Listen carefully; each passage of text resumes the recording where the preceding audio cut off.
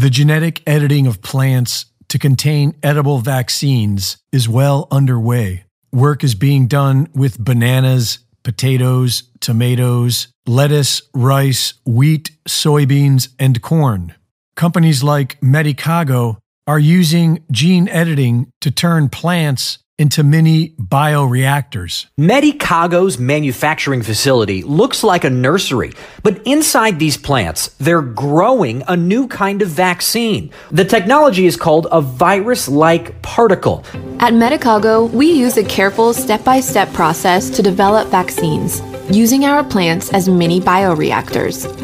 We start with the gene sequence or code of a virus. We then use our technology to synthesize the virus code into a real biological product. The code contains genetic instructions that our plants can read, and we insert it into bacteria called Agrobacterium tumefaciens. We submerge the plants in a bath with the bacteria that carries the information into the plant cells. And using a vacuum, we suck out the air between the plant cells and replace it with the liquid. The plants absorb it like a sponge. At the end of their bacterial bath, we return our plants to a carefully controlled greenhouse to let them get on with their natural growing business for at least 4 days. Now the plants will start producing the most important ingredient of our vaccines, virus-like particles. Gene editing is now officially in our meat industry. Lobbyists for the cattlemen and pork associations in several states have confirmed that they will be using the mRNA COVID vaccines on their livestock. Attorney Tom Renz has been warning that there is no law requiring anyone to give informed consent for vaccine food.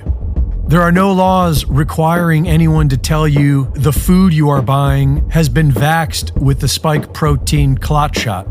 The UK recently passed into law the Genetic Technology Precision Breeding Bill.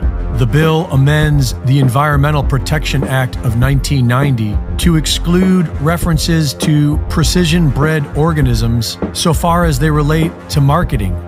Precision-bred organism is another term for gene-edited.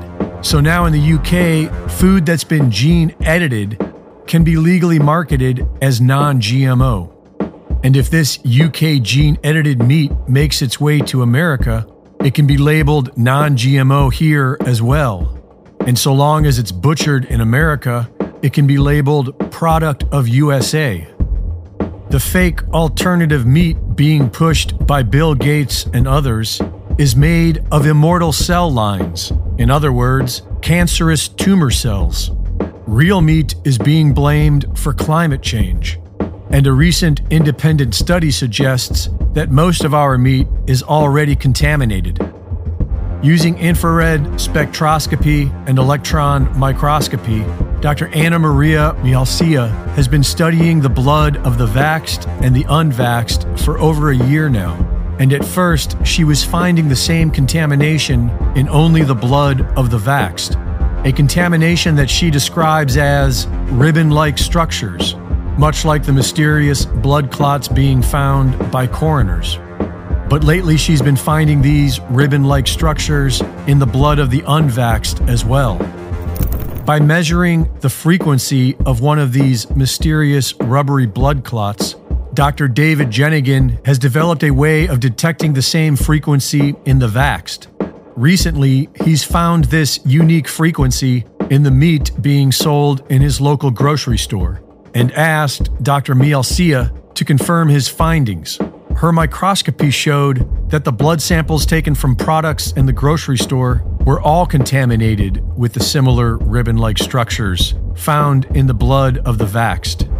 Most of the meat in the grocery store is from overseas, and if we want to eat uncontaminated meat, we'll have to start buying direct from farms in America that still produce all-natural organic protein and take back control of our democidal government. Reporting for InfoWars, this is Greg Reese.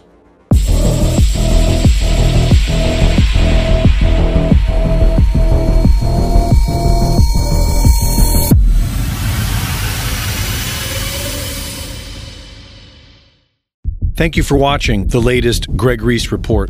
Be sure to go to reesereport.com to see my latest videos, sign up for my free newsletter, and subscribe for exclusive content.